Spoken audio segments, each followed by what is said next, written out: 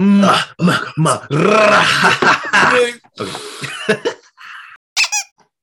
Hi, I'm Fag. Wait, no, because I don't want to use the fag already. I don't want to use the one fag per episode already in the intro. Start over. Okay, I got it. All right. 3, 2, 1. Oh, Wait, what? the headphones fell off. Oh my god. Okay. This is so much. Okay. Um, Hello and welcome to the Dead Inside podcast. I forgot what I was gonna say. This is messy. This is almost as messy as Suspiria 2018. I know.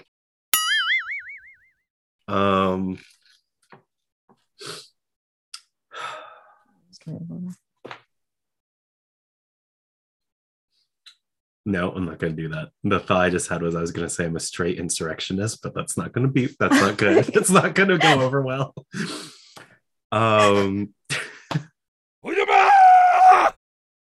Hi, I'm the cross-dressing uncle that gets too drunk and shows his pussy at Christmas, Matt. Hi, I'm Kibby. And we are the Dead Inside podcast. Oh my god, now I'm gonna have to edit out this face because I didn't have the thing pulled up. Fuck. I also I hold on. Wait, what? Wait.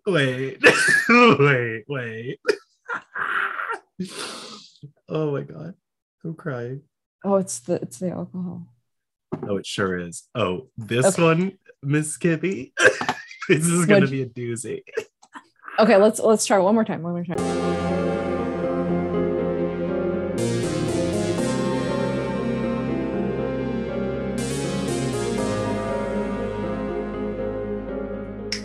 Hello and welcome to the Dead Inside podcast. I'm your lesbian nanny that has a fling with your mom, Matt.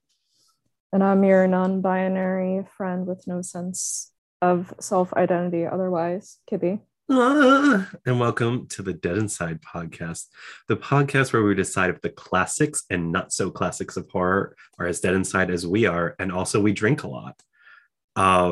So this week, Kirby, what are we talking about?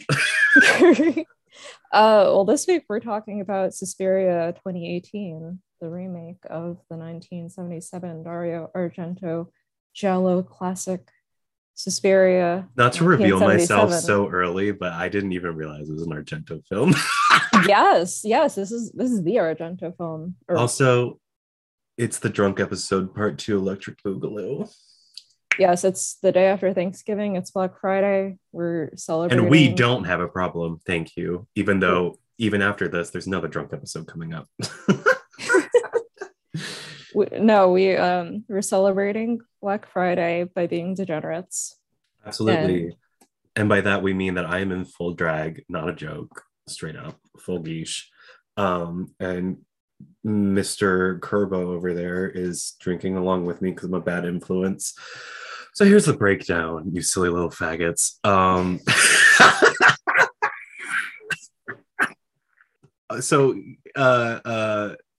Kibi and I tried to watch this movie, I think a couple days ago.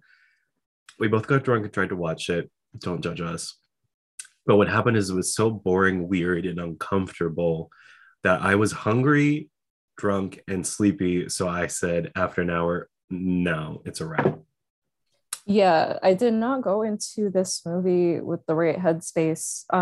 And for our audience, Matt had seen it once before. This was against my will. I was trying to have sex. Yeah, which checks out for the I think both of our opinions of this movie, which as usual are different, but in this case we align on a lot more than we did for like The Exorcist, for example. I was gonna say it's different but similar. Different but similar.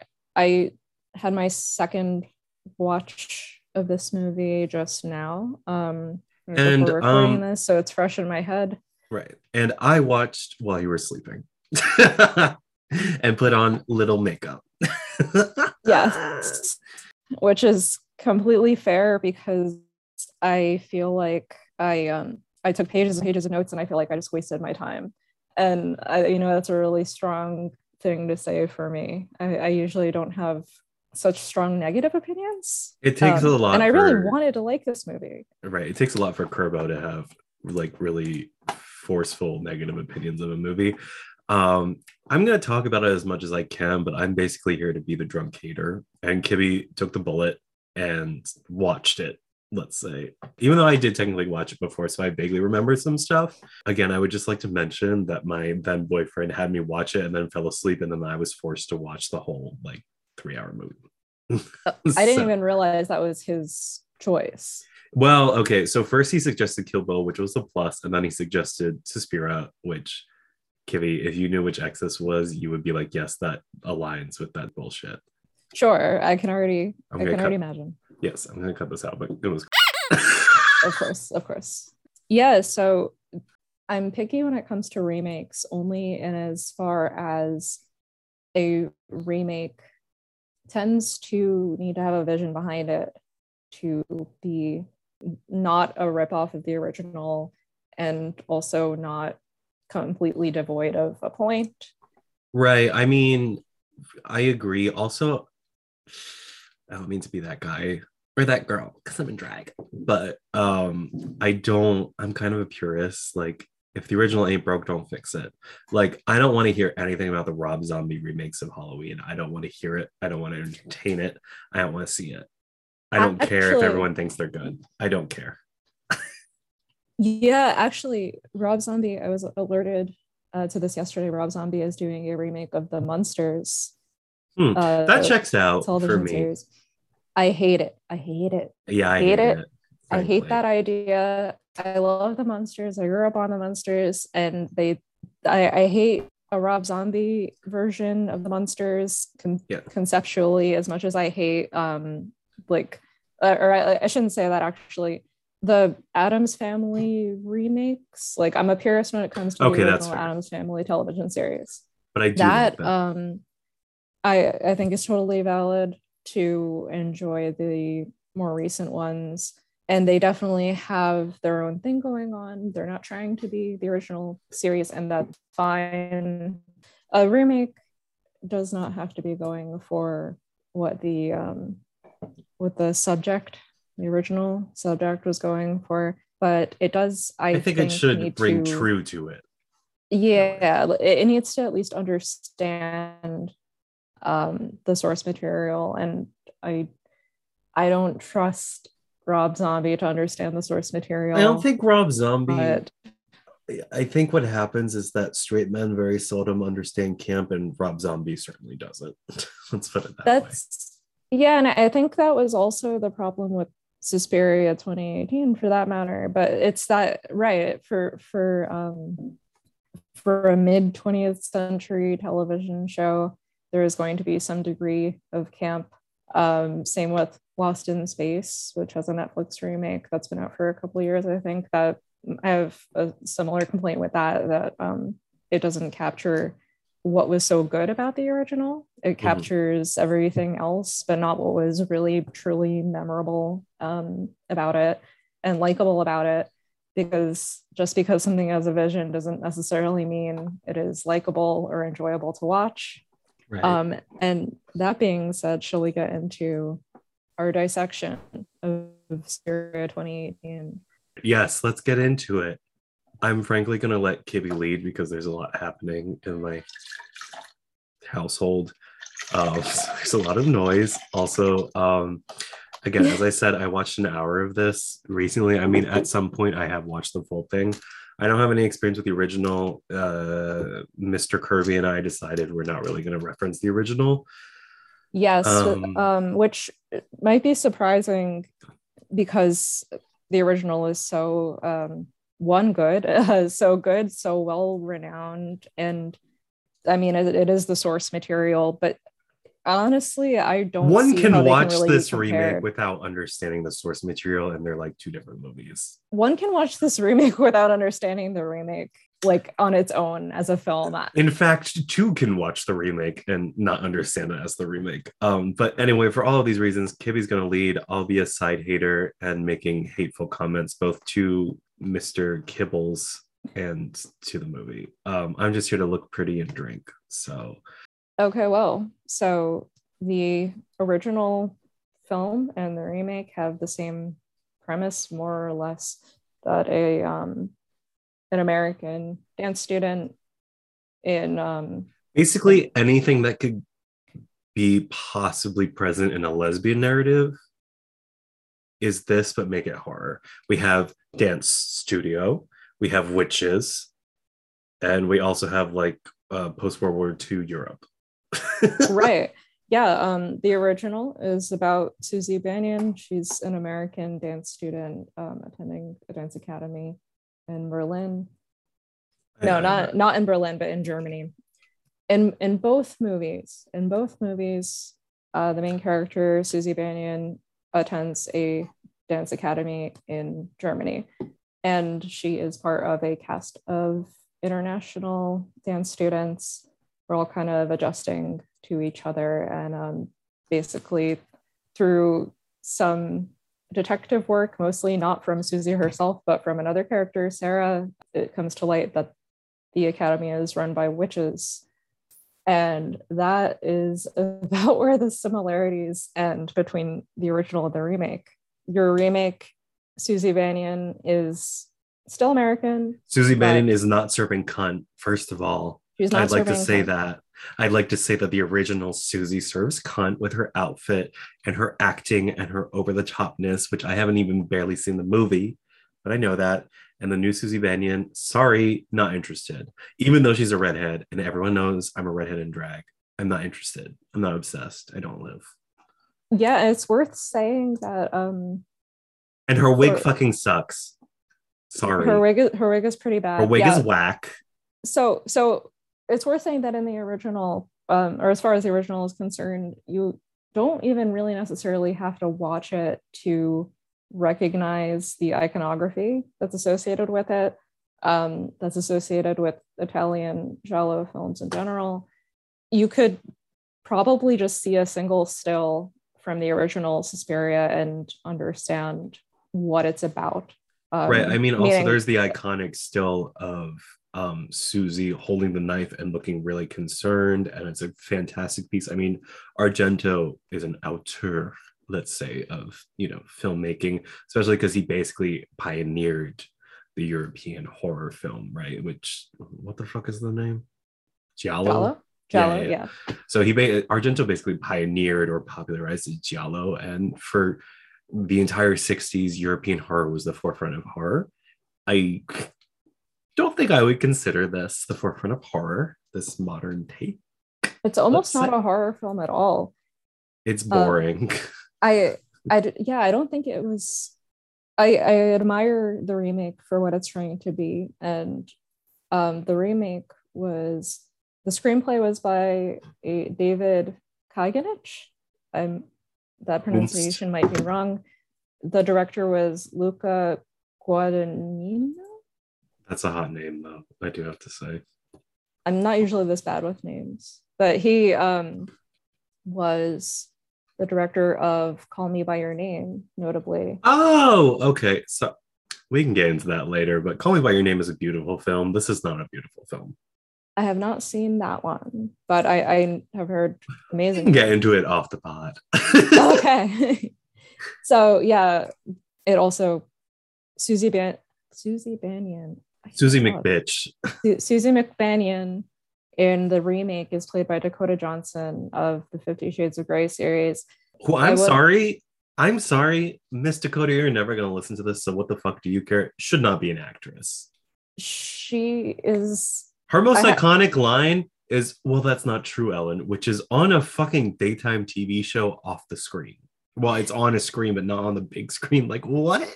I can say that. Okay, let's tackle this first conceptually. Kibby said, "Can you please stay on track, Miss Matt? No, thank you." It's not even a matter of staying on track, because this movie does not stay on track. Well, and for that matter, the original doesn't really stay on track all too much, just because there's not too much in terms of plot. I mean, the era of the late 60s, early 70s was not really about staying on track, let's say. But right, it's highly aestheticized. It's a fairy tale, essentially. And this remake is not that. It's something far more complex and far more thought out, but not thought out enough. And I think that's my kind of verdict for this remake is that it bites off more than I can chew I as far as agree. what it's willing on, or what it's willing to tackle. I don't want to take us too far away from the plot because I feel like it's necessary to establish that. However, I do just want to say here, in case I forget, it does remind me of an Ari Aster film in the sense that it bites off a lot and it engages with a complex and rich backstory and concept that is not necessarily explained to the viewer. And I think it suffers because of it, more so than an Ari Aster film, because I think Ari Aster films have more benefits for the viewer. But yes. Right. And I was actually thinking that a couple hours ago while I was watching this, I was thinking about all of the ways I could compare this to Hereditary and Midsummer, because of course that's what I do basically every day with everything I ever watch. Because you're a faggot. Yes, and because there are just a lot of parallels with shot composition and the types of spooky things that happen. And I won't get too far into that, but I agree that this movie, Suspiria 2018, doesn't have any of the payoff or as satisfying payoff as Hereditary and Midsummer have. There kind of is no payoff except for the most glaring bit of payoff, which is that, and this is kind of where more of the crazy background and context comes in around this narrative. And spoilers, we're getting into spoilers right away. This is right. Don't listen to this pod if you want to watch these movies. Also, because I mean, it's been what, like 4 years? It's been 3 years. Whatever, 3 years. If you haven't watched it, you're listening to this pod, just listen to the pod because you're not going to watch it. Sorry. Honestly, yeah. I want to get right into the big twist because I don't think this movie is enjoyable unless you know the twist. Okay. I don't think I would have even finished this movie at all if I didn't know the twist. But the twist is that, which in the remake, the plot, which is much richer, is there's basically a schism going on where the coven in charge of the school, normal European shit, schisms, etc. Yes. The coven that's in charge of the school, which is in Berlin during the Cold War, in the remake, it's set there with the Berlin Wall right in front of the school, very subtle. This coven is electing a new leader. We've got Tilda Swinton as Madame Blanc. She's, I guess, and an old Jew, apparently. What, Mother Marcos? No, she plays the guy in like a mask. Oh my god! Yeah, we're gonna have to get into that. We're gonna have to, not to bring that up. We're gonna have to pack that away and treat that separately. But I don't even know how to approach that. That was very strange. Weirdest side plot ever for this movie, but we'll continue. And not a very necessary side plot, but yeah. So you got Madame Blanc, that's Tilda Swinton. She's, I guess, the good guy when it comes to villains. She's still a villain, maybe like an anti-villain, I would call her. Yeah. And then you have Madame Marcos, who isn't shown until the end of the movie, but she's kind of the big bad. Most of the coven. She's kind of the supreme, so to speak, of the coven, although there's a lot of dissidence about whether or not she should be replaced. Right, because the election that they have at the beginning of the movie, Marcos wins by 3 votes. And so there are about half and half supporting Marcos and Blanc, but it seems supposed to kind of side with Blanc. And Susie is in the middle of this, and so are we, and so is everybody else. And that is a major theme, part of a major theme. What I would say is the theme of this movie is balance and the necessity of maintaining balance of power. So the Cold War bit is kind of on the nose, taking that into consideration. I wasn't a huge fan of that. also probably the most glaring difference between the remake and the original is that the original is known for using very high contrast, strange colors, very aestheticized in a vibrant way. And this is the exact opposite. This is a Cold War movie. Original's fun, and this one's not. Yes, and my first thought seeing the setting was, oh no.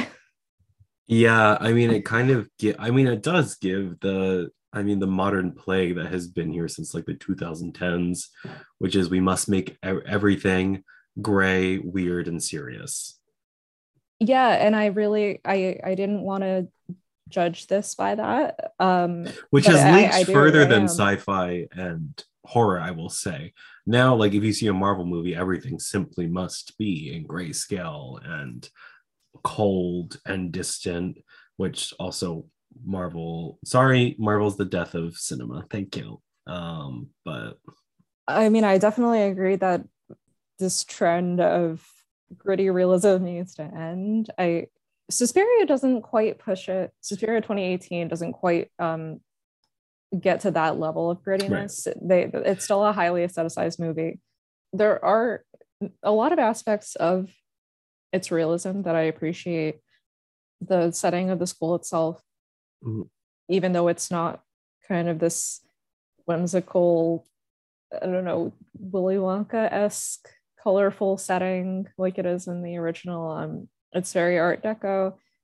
The sets are still striking, even though they're more realistic. The dance rooms, particularly, I think, are rather iconic.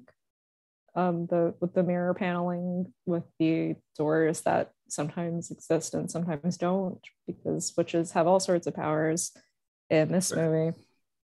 Everything else about it aesthetically is calling to themes of motherhood, themes of schism, diversion, and themes of sisterhood as well. As well. I mean, kind of not to generalize, but it's kind of about womanhood and about like the connection between women. As basically as anything that involves witches is, that's not written by a man who's clueless. Yeah, actually, it's probably good to start bringing up some of the motherhood, sisterhood, and I guess what I can only really call lesbianism. I think, yeah, that's the trinity of focus for this movie. We start off with a very confusing scene, which is Dr. Klumper, who is played by Tilda Swinton. Right. Oh yeah, Tilda Swinton is okay. For some reason, Tilda Swinton plays a man, and they don't put her in fucking drag. They just put her in a mask, and then I guess like throw baggy clothes over her. And there's no reason Tilda Swinton has to play this man, especially because this man is German. I really don't think it was the right move. It made no sense, and frankly, someone who couldn't act could have done what Tilda Swinton was doing. Like, that's not a dig on Tilda Swinton as an actor in general, but it is a dig on this because it's just her role was not meant for stand out. It's not meant for her. It's not stand out. I would say for a female actress who is playing a male character in like full prosthetic makeup, she does a great job of conveying emotion, and he's a likable character. I guess we could have just gotten an old man. They could have and should have, who can move his face. Right, because I don't know, I think a lot of people might find that distracting, and I've heard people review this movie and say that they didn't find it distracting. I personally found it very distracting. I was not a fan, although I think that as a character, he's really important and probably has some of the best scenes in the movie. But okay, we should also mention this director is gay, which I guess kind of gives him some credit for whatever he Yeah. produced here and whatever he produced in Call Me by Your Name, regardless of your feelings. Yes, I say tentatively. Tentatively, but it also indicates why he doesn't understand women. Sorry. Yeah, I'm gonna, At this point, I yeah. would like to remind the audience that I said I would be a hater and nothing else. Yeah, and I'm gonna continue to try to not bash this because I do. Oh, so I we're know. falling into the classic Dead Inside dichotomy. Got it. Yes. I Okay. Let's get through the plot and I'll start complaining, I'm sure, as we go. Right. We start off with Dr. Klemperer. He's Mm. a psychiatrist or psychologist, You and know he's these fuckers don't care about the difference. These film fuckers said those are the same thing. Thank you. He writes a prescription, doesn't he? So in theory, psychiatrist. I guess so. He is treating Patricia, who is one of the main characters who isn't really a main character, but she's one of the most important characters in the movie. She goes to his office, has a confusing conversation with him. Basically, she's hinting that and she is a student, not a student because it's not a dance academy in the remake, it's a dance company, the Mm-hmm. Marcos dance company. She's in the dance company and she is Oh, also she's Chloe Grace Moretz. So I also remember. I mean, I saw this a couple years ago, so I think she was a little more relevant then. But I also remember thinking, oh, so one of the most currently relevant people just dies off in the first 3 seconds. Got it. yes, a scream move. Well, Yes, sort of. very I much. I guess Tilda Swinton though was I was the gonna say Tilda Swinton and Dakota Johnson, arguably. I think they're arguably the more awarded cast members, but for me, in what was it, 2019 when I was watching this, a little faggot who didn't even realize he wanted to dress in drag, I think probably Chloe Moretz Grace was. I don't even think that's her name. Who cares? Whatever. Chloe Grace Moretz. Whatever. I said it Yeah, right. It's fine. you said it Anyway, right. please Yeah, continue. Please continue with the main part of this the main part of this little podcast, if you want. it's so difficult because this movie is so all over the place. We start off, Right. Because uh, well, there are like technically two plots. One plot never I guess the B plot, although it takes up like a good part of the movie, never really resolves into anything. And then the other plot doesn't really resume being a plot until the end. yeah, Now, so well, Tarantino-esque ending. But again, I get ahead of my co-host who's trying desperately to contain his podcast. it's more like I'm trying to contain my thoughts because I don't even want to talk about the B plot. I don't really want to talk about Klemper's like plight, unfortunately.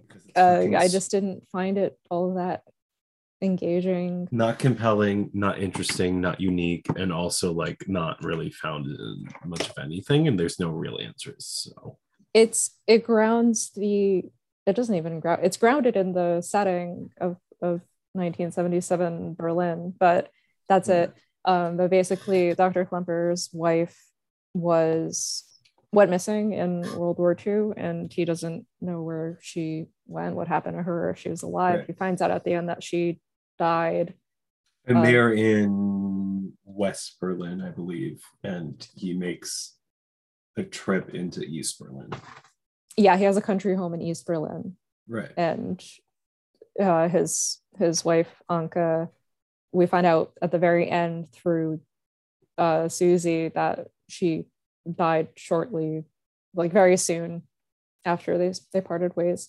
So that's kind of all that's going on there, as far as what I could pick up anyway. But as far as the main plot goes, Chloe Moretz, Patricia, is talking to Dr. Klemperer about all sorts of weird stuff. But the takeaway is that the ladies at the dance company are witches, and they are grooming some of the younger dancers who are not witches.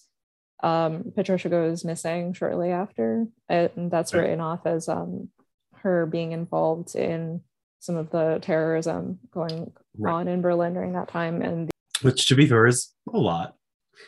Yes. Because believe it or not, people are not happy with the situation that they've been forced into. Right. Right.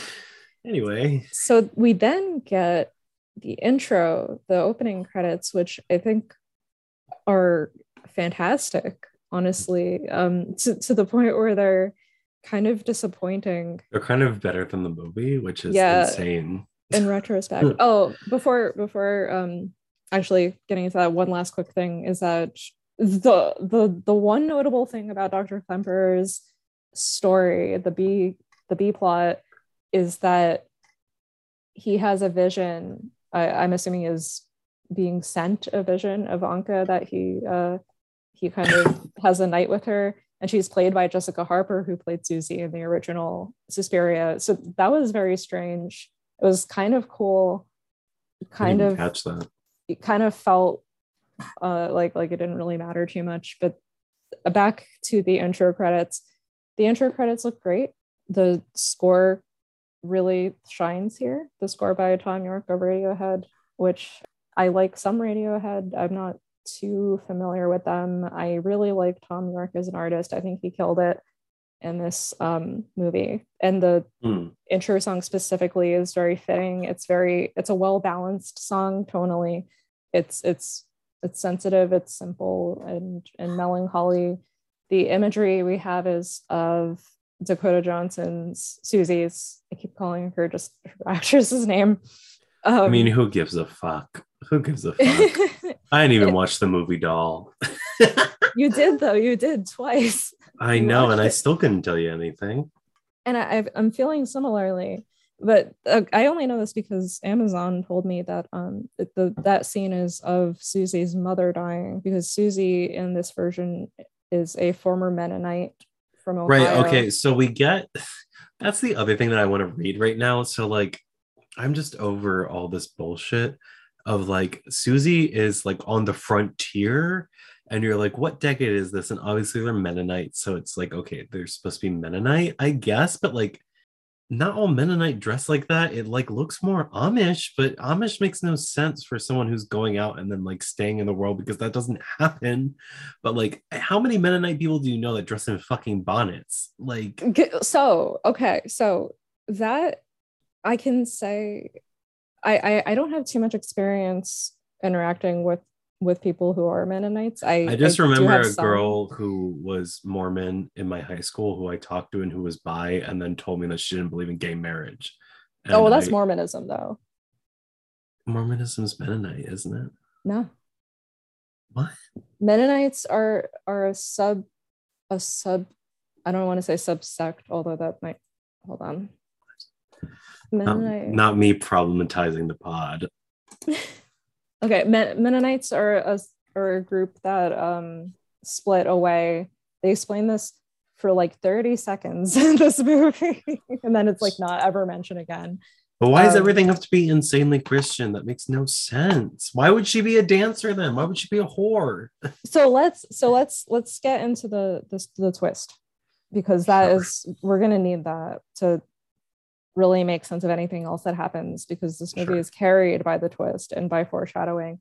The twist is that the two heads of the dance company, Blanca and Marcos, as witches, they were said to be yielded from one of three mothers, and I'm blanking on all of the names except for the important one. One is Mother of Tears, one is Mother of Shadow. Let's see. Yeah, and the important one is the Mother of Sighs, Susperiorum. We find out at the end, or toward the end of Suspiria 2018, that Susie herself is Mother Susperiorum, and it's supposed to be open-ended whether she has been Mother Suspiriorum this whole time, or rather, has she been aware this whole time or not? And that doesn't really pan out. I think part of her being a Mennonite or a former Mennonite is a plot device to kind of make it make sense that Susie doesn't have kind of a lot of social skills. She doesn't have a lot of knowledge of what's going on in the world around her. She seems not just surprised by the fact that people around her are upset about the violence going on in Berlin, but just kind of doesn't understand continuously. She fails to understand just like how people around her are feeling, what they mean, what they've experienced in relation to her experiences. Right. She's tactless. She's kind of annoying, and her lines are not delivered very well, but they're also not written really well either. I mean, it's really a toss-up as to which is the fault. Is it Dakota Johnson's acting, which frankly, sorry, haven't seen anything she's good in. But aside from that, it is also like, is this written well? Because like a lot of the stuff is just like, I feel like it's the directing too. Like, once again, it's too much of a rant to derail the plot. But like in Call Me by Your Name, a lot of what there's kind of like a lot of like soft-spoken lines to each other, but it's like an artsy film, so it works to simplify it.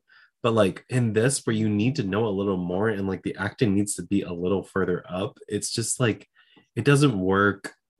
It's not successful. A lot of it's confusing. There's no real chemistry between anyone. Except, and this is, I guess, a hot take from me, Tilda Swinton's character, Madame Blanc, she has crazy chemistry with Olga, the character Olga, who I do agree.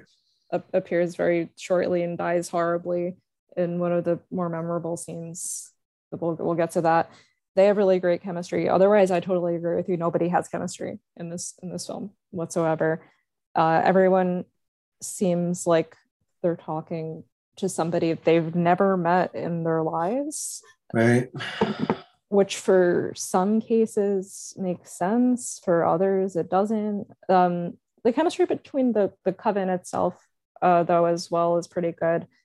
I would say more than anyone, Dakota Johnson doesn't have chemistry with the other actors, which could, I guess, conceivably be connected to the idea of her being this pre-Christian witch mother.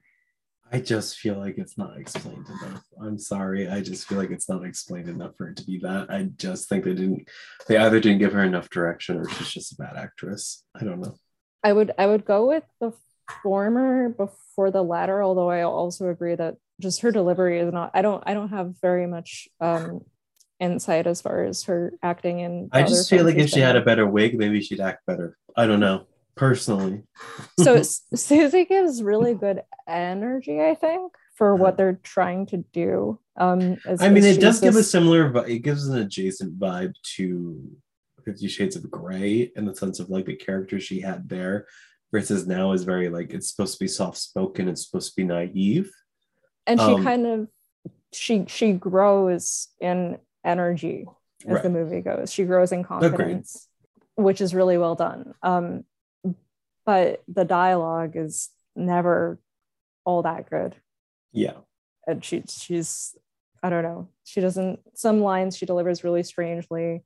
The one example I have in my notes and in my head is when she's asking Sarah, the one of the other dancers, whether she felt something in her groin area while she was dancing, which was a strange conversation in the first place, a strange conversation to include in the script. Again, men just trying to imagine what women discuss, which is so insane that gay men just come up with the same thing that straight men would come up with. Yeah, so from the second we meet Susie, she's a blander version of the original Susie. She's a blander version of Jessica Harper, and I'm sure that's intentional because she's a former Mennonite, but also the only reference, one of two references we get to that verbal references is that, well, I guess this isn't quite verbal. As soon as we see Susie, there's a shot of the envelope she's holding that has like the emblem of the Mennonite church. That shows up for probably literally 2 seconds. And then later she talks to Tilda Swinton about it as well for like 30 seconds. But I honestly think before she talked to Tilda Swinton, I just thought like she had been alive this long because it was about witches. And I was like, okay, so she's a witch. So she's just been alive since like Yes. immigrating here in like the fucking, I don't know, like 14 or 1500s, you know. Right, because there's nothing in these, or very little in these scenes, the glimpses we get of her life as a Mennonite that really tie the setting and events to reality. I feel And like Miss Lucas said, "Oh, she's American. If we put her in these clothes, everyone will know what she is." that's But very possible. I don't think that's the reality of the situation.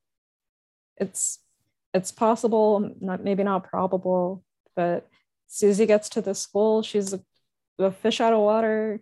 And like I mentioned before, in the original, I think that's something that Argento is trying to roll with is we don't just have Susie as a foreigner. We have Susie and everybody else. They're all from different countries. Same with this remake as well. But yeah, so in the remake, everybody's from a different country. That you don't get that sense of weirdness of being a fish out of water, except from Susie's perspective. So we have Susie to be our eyes and ears, I guess, as the narrative goes, and Mhm. she kind of comes from this background, this nebulous background, wants to be a dancer, is really ambitious, Also, it's kind of climbs the ranks very quickly. I agree. It's also kind of good, you know, when you're, I mean, Luca is Italian, as far as I know. And then, you know, Yes, Argento is Italian, obviously. And it's good to have someone who is an outsider as your main look into all of it. I mean, not just for narrative purposes, because obviously Susie comes in and doesn't realize the culture of the witches, or but, you does she? know, or does she? Ooh. But aside from that, you know, having an outsider in Berlin and being able to describe stuff about that, you know, obviously is useful narratively.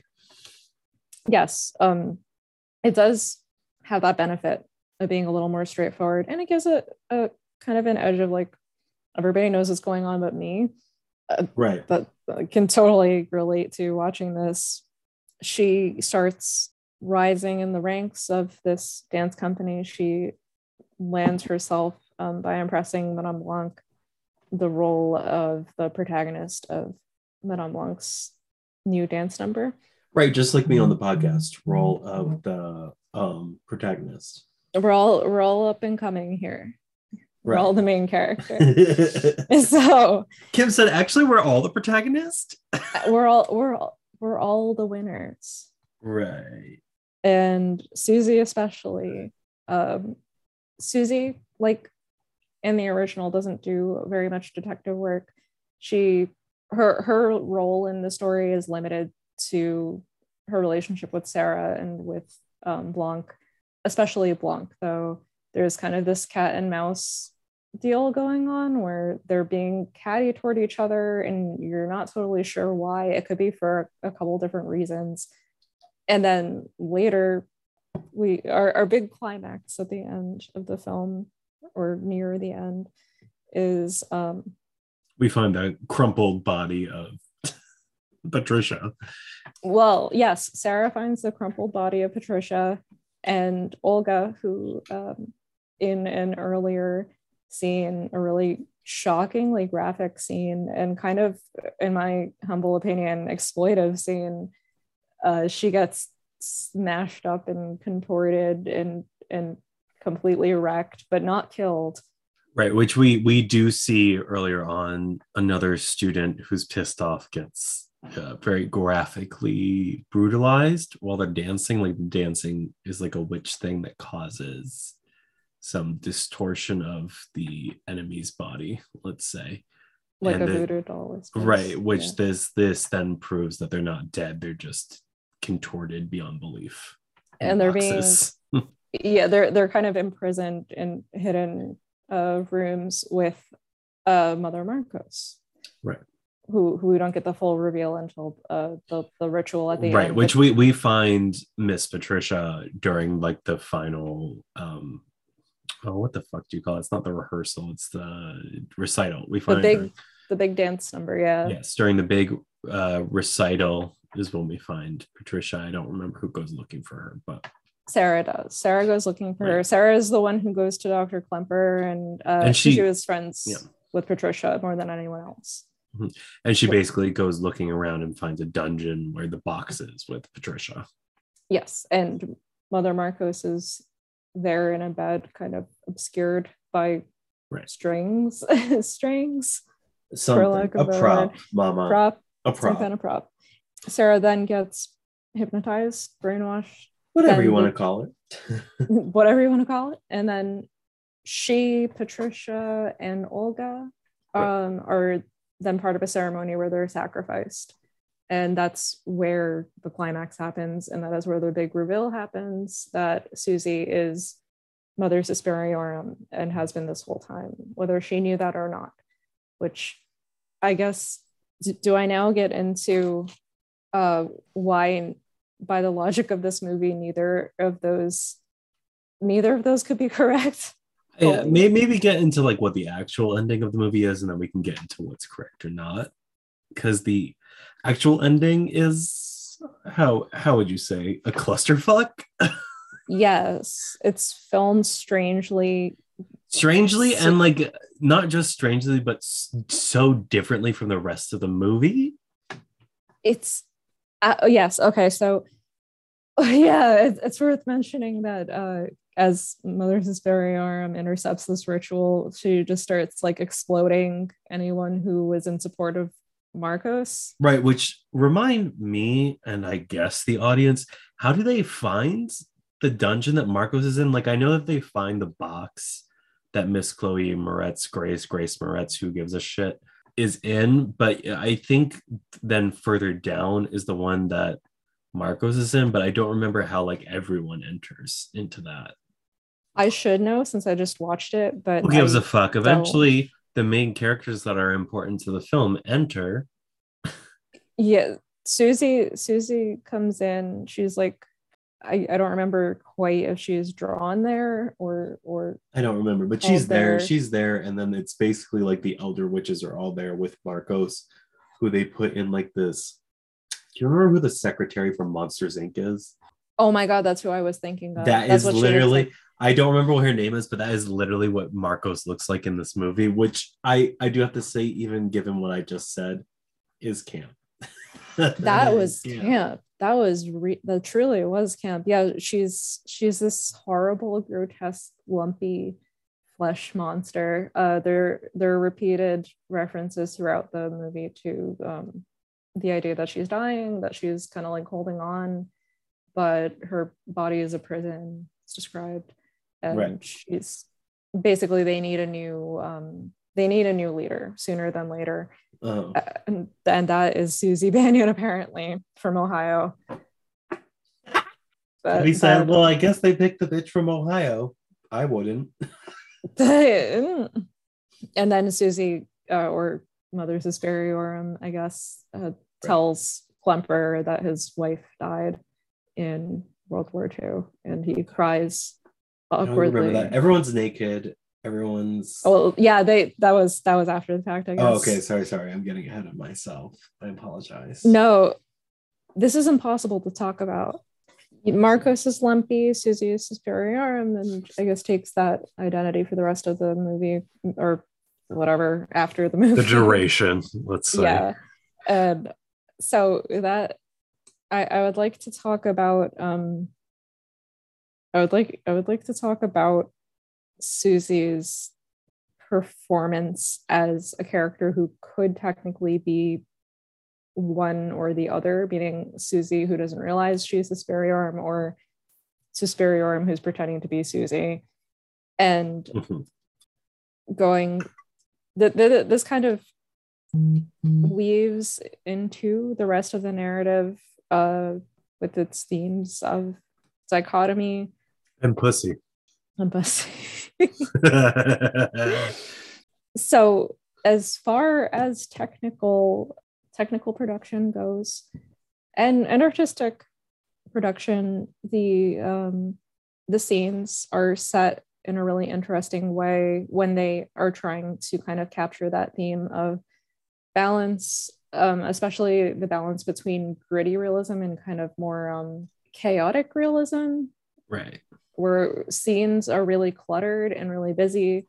Characters look all very different. They're all doing different things and saying different things in different ways at the same time. And so I liked that about this movie. I liked that there is at least some recognition that reality is not just bleak, it can also be busy. That's not always pulled off in movies like this. But Susie herself, there is that question of, does she know she's Suspiriorum? And I'm gonna go with she knows the whole time, because that's what makes more sense than the other.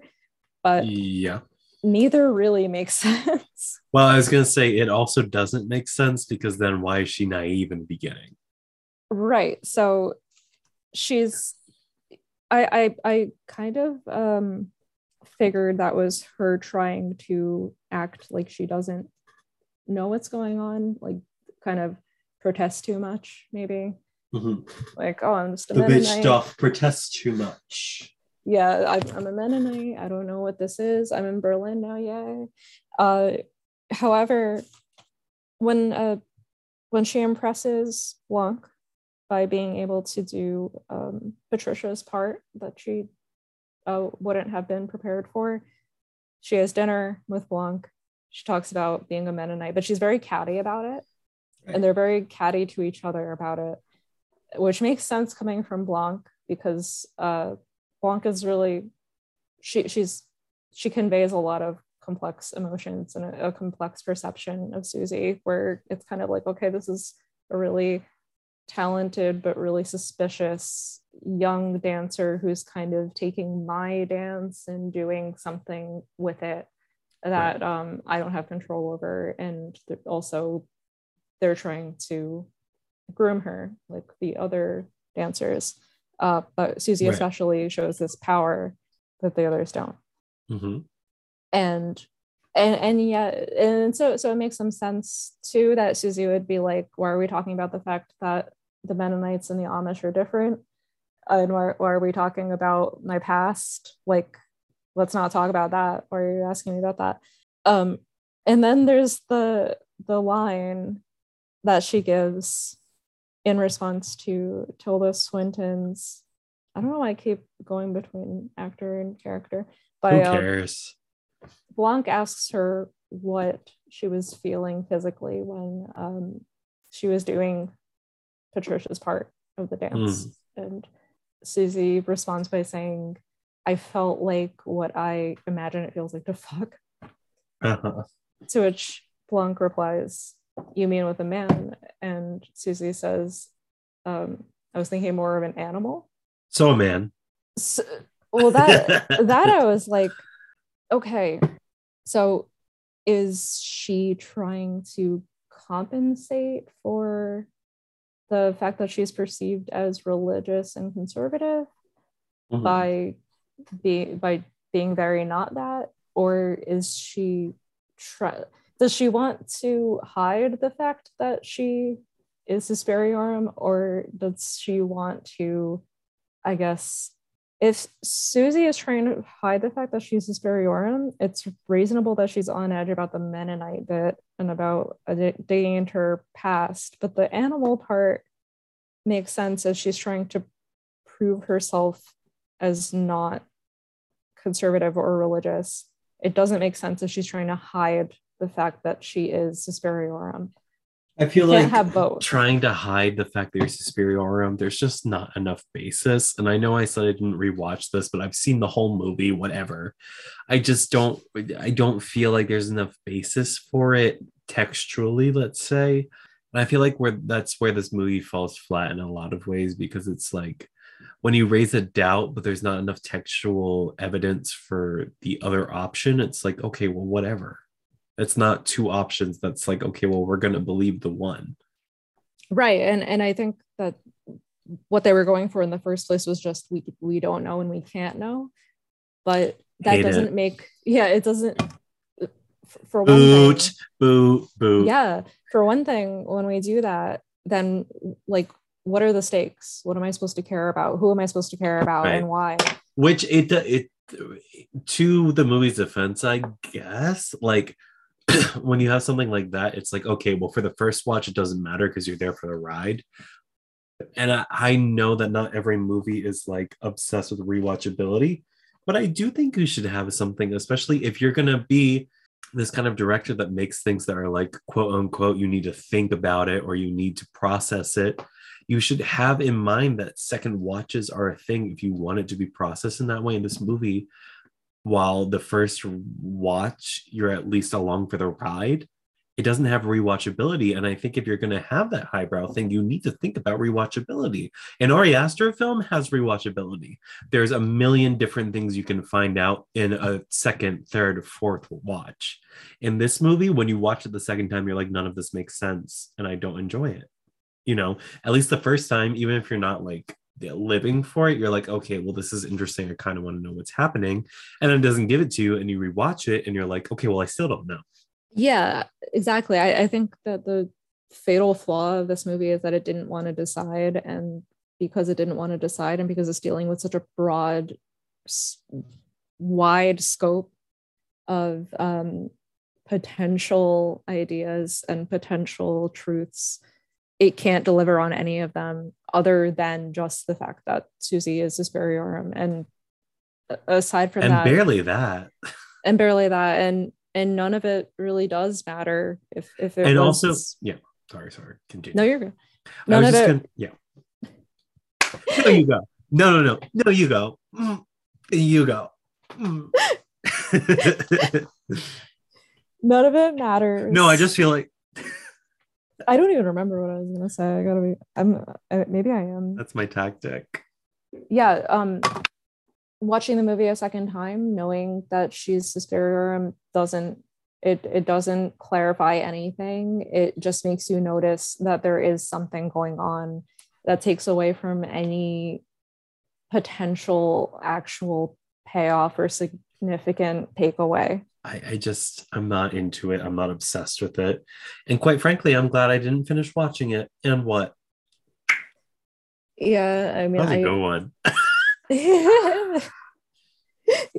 Yeah, I can see which I went into this movie watching it for the first time knowing that twist already, which I'm glad I was, because I think if I hadn't known about it prior, I would have just been confused, and that would have made me rewatch the movie, and then I would have rewatched the movie and not gotten anything out of it anyway.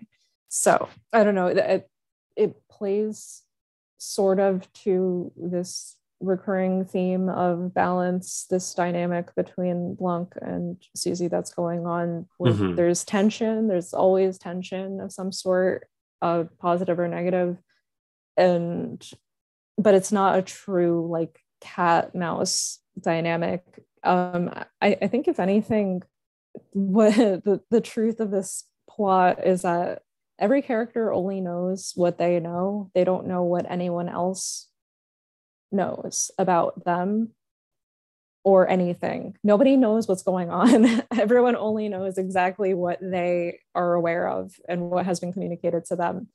So we have a movie where the characters are not at all like on the same wavelength. Right. Meaning it's not reasonable to expect the audience to be on the same wavelength as any of them, because we know only as much as the characters know. Right. I feel like, first of all, the B plot had nothing to do with anything. I haven't seen the original. I think Kimmy and I would consider watching the original, although we have had this conversation about like we already have like such a low listenership. We kind of want to be part of a more current and bigger conversation about things, certain classics. There's not all that much to talk about, right? I think Suspiria could have more to talk about because it is well known, but it's not as well known as something as, I don't know, say The Exorcist. Yeah. So maybe there could be more to say, but I think for now we kind of want to focus on new stuff unless it's a holiday thing. And by that, I mean, I'm going to force Kibby to watch Black Christmas for Christmas. But it doesn't feel like a successful remake. I think I admire what they were trying to do, And I think the director was much more successful with Call Me by Your Name in many ways, but especially in the adaptation element, let's say. I feel like he was more successful there. Perhaps adapting from a book is a bit easier because it's a different medium altogether than adapting from a separate film. But I don't feel the cohesiveness. I don't feel the intrigue. The B plot is weird at best. Agreed. Tilda Swinton, while probably the best part of this movie, is underutilized and weirdly utilized, and I don't like that. I don't understand the use, and I get that this was slightly an older movie, so they're trying different stuff, and I do appreciate that part of it. But I think in 2021, I'm kind of over the weird stunts. I'm over I'm over the stupid stunts. Yeah, I was not a fan of the gore or the type of gore. Yes, the gore is just uncomfortable, and like I do have to say, um, so this is 2018, which is on the tail end of it, but I do feel like 2010s, perhaps I guess early 2010s, even to late 2010s, very much horror movies shifted to the gory aspect, making things disgusting and uncomfortable in a weird, like a difficult to watch way.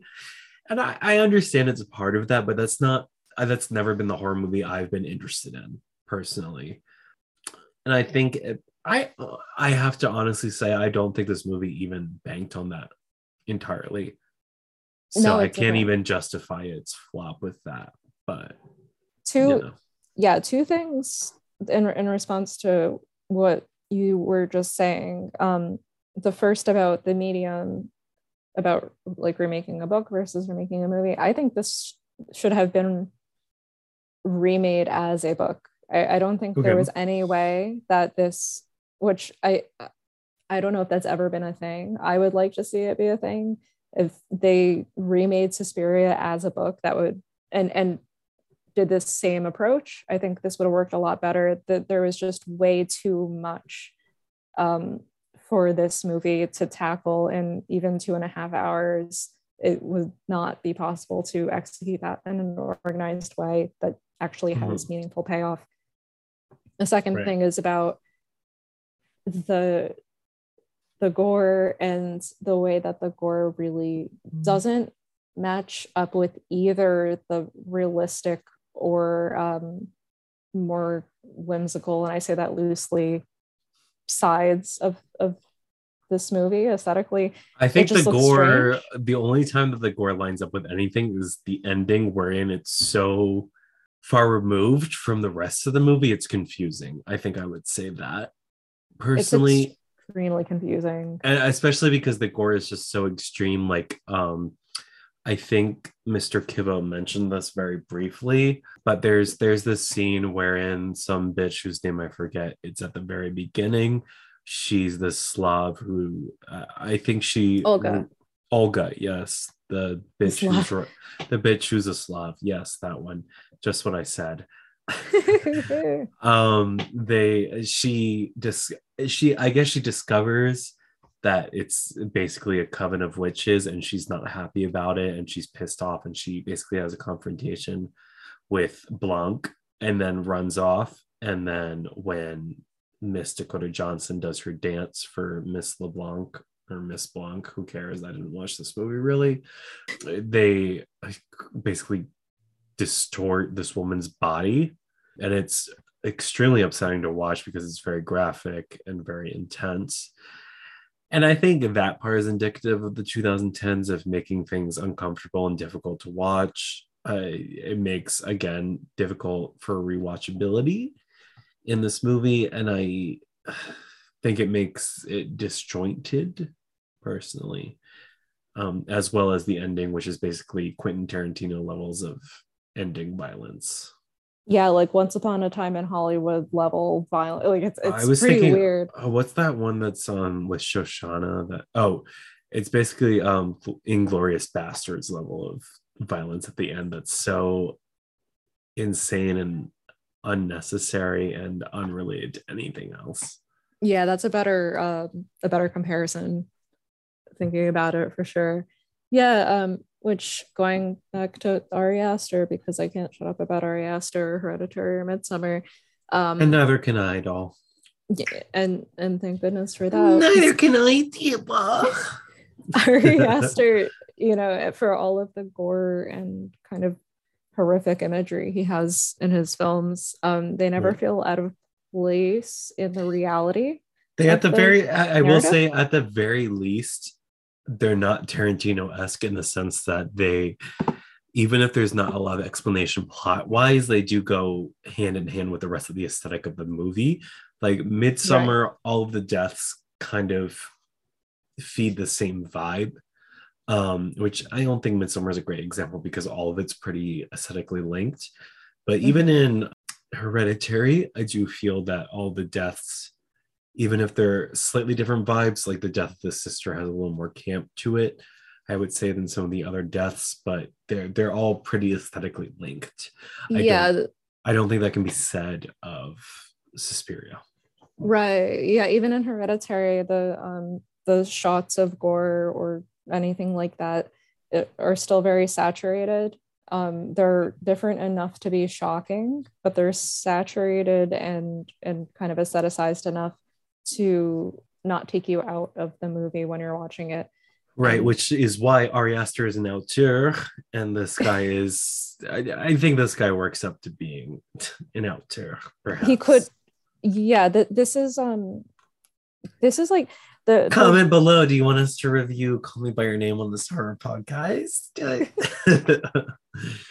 the gore in this movie definitely took me out of it. I don't Yeah, know, lumpy gray corpse girls especially the end didn't because fit. the end gives very 2000s clip art and like 2000s traumatic whatever. It does. I don't know. It all is very out of place, and that's the bottom line. Is this is just not a cohesive movie. It can't be, and it tried it, and I appreciate it for what it tried. Oh, I don't. I appreciate Miss Luca for what he was going for, and I Miss Luca appreciate did the what she had to do, I guess. uh, But it's just a matter of, it was not, and Hereditary, in fairness, has this problem too of it's not, I don't know, it's not perfect. There are plenty of I plot holes. agree. There's a lot that doesn't make sense, but Hereditary, the difference is entertaining. Well, yes, and I will also go out on a limb and say Hereditary, while not plot wise, can like fully connected, I will say aesthetically is fully connected. And that's different than Suspiria. Suspiria is not aesthetically fully connected throughout the film, and I do think Hereditary is. Yeah, Hereditary, in a much more nuanced way, is manages to be aesthetically cohesive. Although not plot wise cohesive, but I will Definitely say not plot wise. Yeah. aesthetically it does hold together as one singular film. Yeah, Suspiria just got a little too weird with it, and that's strictly speaking on visuals, not even about the nature of that particular scene itself, the dance voodoo doll scene. It's just too much. All of it Right. is too much. This is too much. That's my Mhm. bottom line. That's my takeaway. That's fair. This Shall made me we more confused about life. shall we move on to the next part wherein we decide, is this movie dead inside? Do we see this particular iteration of this movie lasting 10, 15, 20, 30 years down the line? I have been thinking about this. I was thinking about this the whole time I was watching it, just Mhm. before recording. I don't know.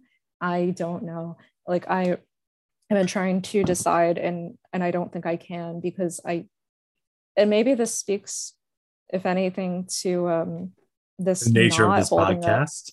Yeah, like I don't really see this holding up, because I don't see this as an improvement on the original, which it didn't have to be by any means and shouldn't have been. But I also don't see this as a very strong movie itself, even aesthetically. um, as stylized as it is, it's stylized in a way that I see this blending in with a lot of other Cold War um, period films. Right. even non-horror related, you know. Right.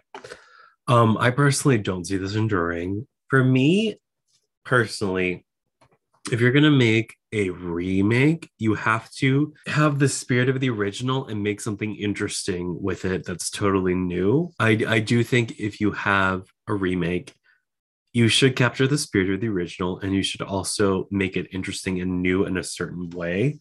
I don't think it did either of those successfully. I mean, it did try, most charitable reading, it did try to keep to the spirit of the original in the sense that it kept the original cast, it kind of kept the original concept. The introduction of the B plot, I don't agree with. I think it led to nothing. Like the Nazi wife, well, the wife is like, I believe the wife is a Jew who got abducted. That led to nothing. You didn't need Tilda Swinton to be the man. You could have just hired a German man or a German woman in drag. By the way, drag performers can act most of the time. Just saying.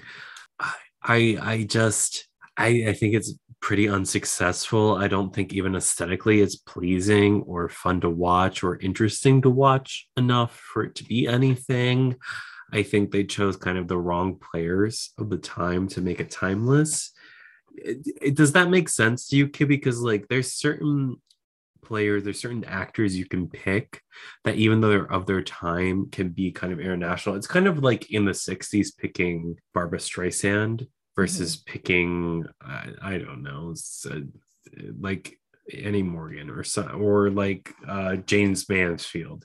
There's a difference between picking Barbara Streisand and James Mansfield for a role. Do you know what I mean? Aside from their obvious qualifications and differences, but like I think Barbara Streisand manages to, let's say, exceed and live out of the timeline versus someone like James Mansfield, who's on the end of her timeline. And I just don't know how long Dakota Johnson, let's say, who's the lead of our movie, is going to really last. I personally don't think very long. Yeah, I mean, maybe I'm just a hater. I know I'm a hater. I don't know, because I agree, and I also don't didn't think Tilda Swanson's going to last that long outside of Tilda maybe Swinton. enough. Yeah, I don't think Tilda Swinton's going to last that long outside of maybe 5 years. She's been around, so she kind of might be at like, I wouldn't necessarily, not at Okay, the that's end, fair. but That's fair. I don't know if I can count Tilda Swinton now, but like Chloe Grace Moretz, Chloe Grace yeah, Moretz, I think I can count Dakota her out in the Johnson. next decade personally. And I think Dakota Johnson, yeah, I can count out in the next decade, unless she comes out with like a Lady Gaga makeup line. But then for acting, Yeah. I'm sorry, Miss Dakota. I'm not saying she's not beautiful, but she wasn't beautiful tonight. Um, I'm not into it. And I don't think I think this is the first Dead Inside podcast finally wherein we describe a movie that's not going to last. And I'm sure if we did the original, yes, we would, because we're two faggots who love Final Girls and who love that kind of nonsense. Yeah, we would decide it would last, but this is not a good remake. I would probably be down to see another remake, although I think I need another 5 years. Yeah, I'm kind of with you on what you said in the beginning of the episode with just did does a remake like this need to exist in the first place? And I don't need Suspiria 77 to be remade. It's I still appreciate this for what fantastic. it is. It's still fantastic. It's like the fucking Halloween. I did not need Halloween. I mean, Rob Zombie did it in the 2000s, but I didn't need it now and I don't need it in the 2000s. You know, aside from that, I do understand kind of like I'm over the like propaganda of like talking about the Cold War as like a dark time where we have horror movies. I don't care. That's not necessarily true. And if it is true, a lot of it has to do with the US. Aside from that, I was gonna say, oh, the terrorism outside where they're like talking about the terrorism. I'm like, literally anytime in the 70s, this could be any country. And I feel like any other country but a European country could be much more interesting. If you put this in a Latin American country, it could be so much more interesting. If you put it in Peru, you have the Sendero Luminoso, which is so much more hard on the public. It's so much more interesting in terms of like political stances and such. It would be a much different story and a much more complex story that Americans aren't aware of. You know what I mean? And I just feel like they picked an easy out, and I'm not into it. Yeah, I think that I would be far more I agree. I would be far more interested in a remake coming from an entirely different perspective than Right. an Italian perspective or an American perspective, which we get both in this case. I want a different setting entirely. I don't need the framing narrative of the Cold War as a foundation for a plot that ultimately can't make sense. That's my take on this. I agree. I would read this as a book. I was going to say, I think we both agree this is genocide and we don't see it enduring. Yeah, I unfortunately can't see myself watching this again soon. I don't either. So, Kibby, why don't we finish up with what recommendations you have for movies aside from this movie? What would you recommend instead of this movie? The original or any Argento film. I'm trying to think of more contemporary horror movies that Deep Red could be a good substitute for an iconic Argento movie if that's what you want. Frankly, not to be stupid and not to recommend something that's like a kids movie, but The Witches is a great alternative, frankly, for like a witch movie that's like a horror-ish movie. Not the remake, but the original, I would say. I can say that I don't have, and this is why I'm still not saying I straight up hate this movie or never want to see it again or that it doesn't have any merit, because it has a kind of interesting, I will say, all blend of aesthetics. You've got the depressed Soviet aesthetics. You've got the kind of depressed Mennonite aesthetics, which is an interesting, not contrast, but they complement each other in an interesting way. And I don't have any alternative for that. I don't know where I would go for that kind of feel elsewhere, but I'm sure it's out there somewhere. I would say go The Witches for a witch movie, or perhaps The Witch is a good alternative if that's the kind of vibe you want. I feel like there's a lot of stuff out there you could watch aside from this, and I don't recommend this remake. So, do you have any final thoughts, Mr. Kipster? Just that I think The Witch takes, even though it's not anything like Suspiria and plot, aside from being about witches, The Witch does take a much more kind of like focused, truly balanced and sensitive overall approach to witchcraft, witchhood, covenship. Agreed. Or even, honestly, you could even watch AHS Coven, American Horror Story Coven, and you probably would be more satisfied and interested, frankly. Yes, I do agree. Here. That's a good season. Well, you can find me then on socials at Mberg Horror on Twitter. Mr. Kirby, where can we find you? You can find me at guts_tank on Twitter, which I never use, and Instagram, which I also never use. Oh, also, please follow us on at Dead Inside Pod on Twitter, because I got drunk and made us a Twitter and no one follows us except the two of us. As always, you can email us with your questions, concerns, and recommendations at the Dead Inside Podcast at gmail.com. Our Gmail is very dead, so please feel free to email us. And until next time, bye, uglies. Bye. Bye.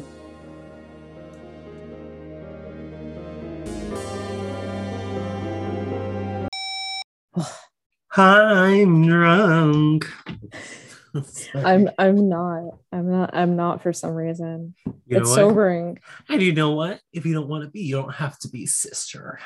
I want to be. And drink more, doll. I am. You know what? At this point, the dolls are the dolls. The dolls, yes.